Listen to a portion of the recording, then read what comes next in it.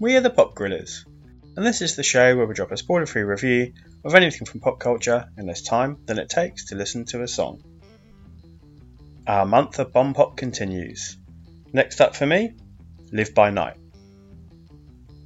The fourth directorial effort from Ben Affleck, following Gone Baby Gone, The Town and Argo, as good a run of 3 movies as anybody's got on their CV, Live by Night wasn't as well received. It also arrived at a tumultuous time in Affleck's career. In the same year, Batman vs Superman Dawn of Justice, his appearance in Suicide Squad, The Accountant, and the following year Justice League. For all intents and purposes, it seems like he didn't really enjoy being Batman and existing in that world, which is a shame because he was fantastic as Bruce Wayne. On Rotten Tomatoes, Live by Night only has a 34% critic score and a 42% audience score. Its budget is an estimated 65 million and it brought in roughly 22 million worldwide. So, an undoubted flop. Of course, the question we have to ask is the film wrongly maligned or correctly eviscerated? Well, I'm a big fan of Dennis Lehane, having nearly read all of his published works. I'm also a big fan of Ben Affleck, having nearly watched all of his films, as both an actor and as a director. The last time Affleck adapted Lehane, it was the previously mentioned and magnificent Gone Baby Gone. This isn't as good as that, but still has a lot of merits.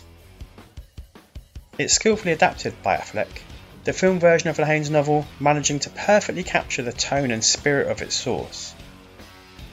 Affleck is understatedly superb as the lead too, convincingly cleverer than anyone he shares a room with, and menacing without having to resort to threatening.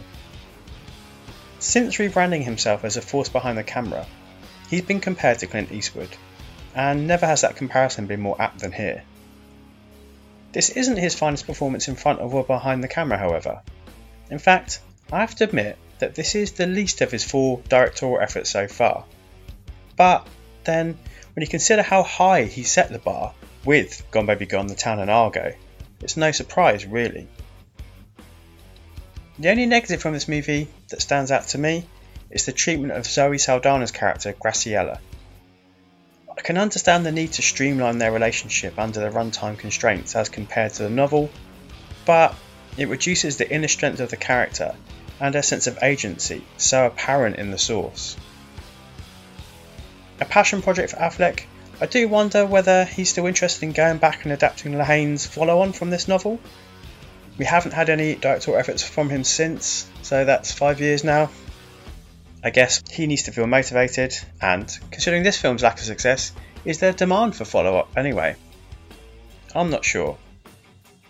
In terms of this film though, the verdict?